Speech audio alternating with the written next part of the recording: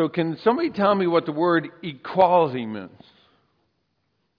That's not a difficult question. Come on now, graders. At least you guys know what equality is. No? Somebody's not going to volunteer? All the way back there. Not a single 8th grader is going to say what equality is. Oh, come on. What's this? Okay, I'll go over to the third. What, are you 4th grade?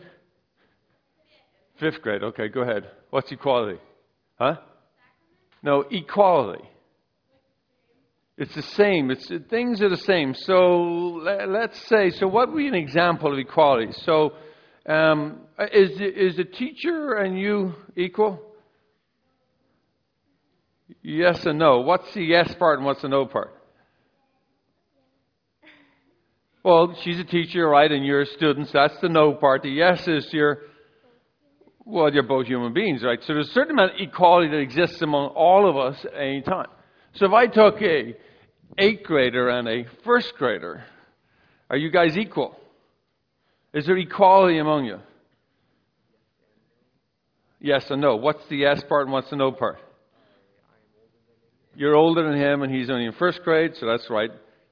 But you're both human. The humanity is always the one that draws us equal.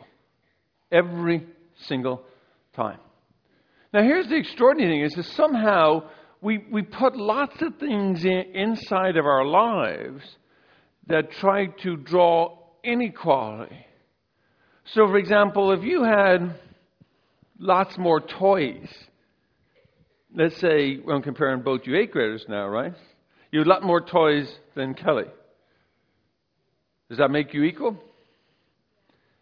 Well, you're equal as 8th graders, 2 girls, but you got way more toys than poor Kelly's when you got 1 or 2. Right? So there's always going to be inequality. Well, here's what the readings are talking about. The one thing that will always bring us down to equality in God's eyes is first and foremost is our common humanity. But our scriptures today go one step further and says something radical. It says that our generosity will bring us to equality. Is that when we're generous, that makes us equal. So now going back to the example, if you have more toys than Kelly, but you share all your toys, and she shares all her toys, it doesn't make any difference if you have 10 toys and she has 1. You're both equal. Why? Because you've shared everything. But on the other hand, if you have 10 toys and you share only 1, and she's got 1 toy and she shares 1, who's more equal? She's sharing everything. That's exactly what the Lord is saying in today's reading. He said, blessed are those who are poor because they've shared everything. They've given everything. Now, woe to you who are wealthy, he says, because unless you become poor for the sake of the kingdom, you are not equal. Wow, did you hear that? We are not equal in God's eyes unless we share it all and hold nothing back. Now, there's something beautiful about that and something very simple about that. All we have to do is share. The hard part, we have to share everything. Why? Because then that makes us equal in generosity. So boys and girls, I know some of you have a whole lot more toys than some of your friends. And sometimes that makes us feel great.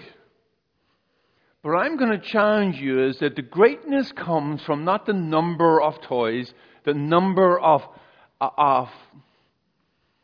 rooms in your house, the number of cars your parents has, the number of A's in your class. It's your willingness to share all of those things with others. So for example, the toys are easy one, but if you can't share your parents' cars, that's not for you to share. But you can share, if you get all A's, how do you share? Can you give an A to your friend? How do you give an A to a friend?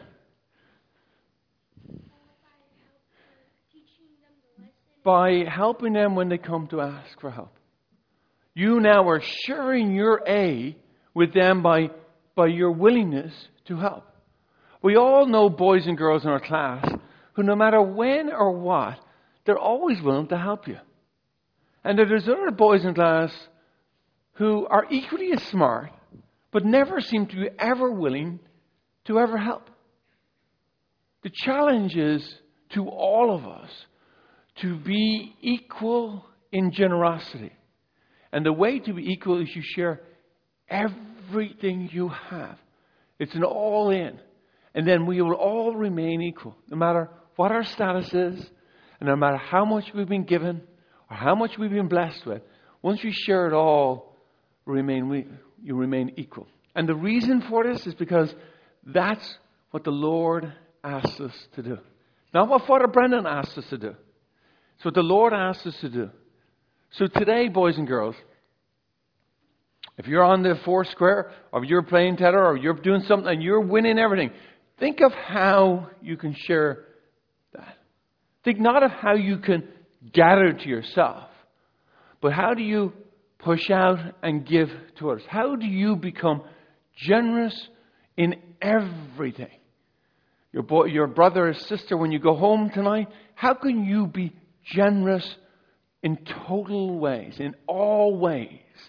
And with mom and dad, how can we be generous in everything we do?